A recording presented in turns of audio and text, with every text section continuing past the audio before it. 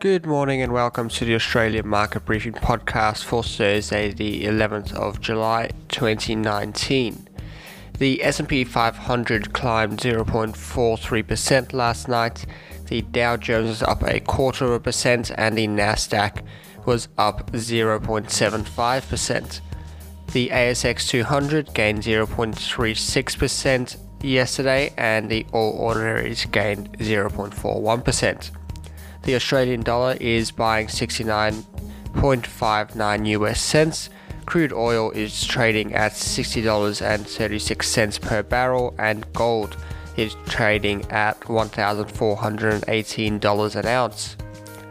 Credit Suisse analyst Matt Hope has said that Chinese steel mills are unlikely to see any relief from high oil prices unless they begin to decrease their demand.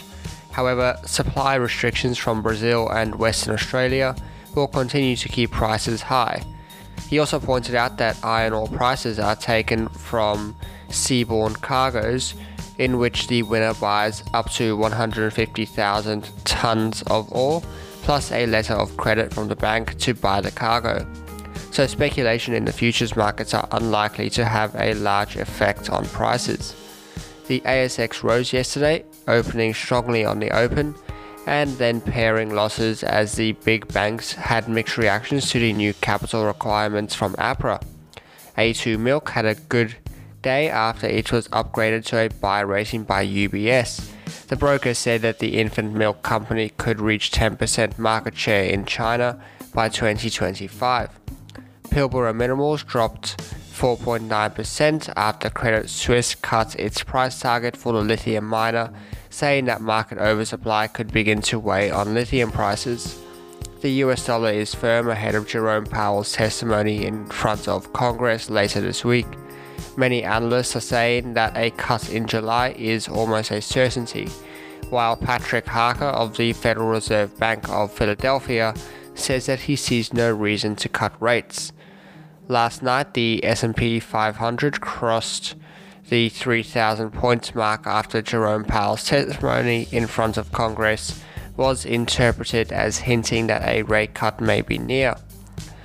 The Nasdaq and Dow Jones also hit all-time highs. The ASX is looking to open in the green this morning.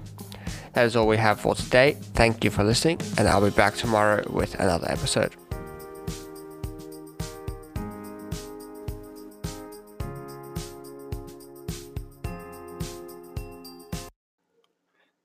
Hey guys, I just wanted to let you know that the Business as Usual podcast is going strong. We release every week at midday, so definitely go wherever you listen to podcasts, go and have a listen, or check out the Millennial Investor YouTube channel. Every Saturday at midday, we premiere the new episode and hang out in the comments with you guys. So go check that out. Hope to see you over there.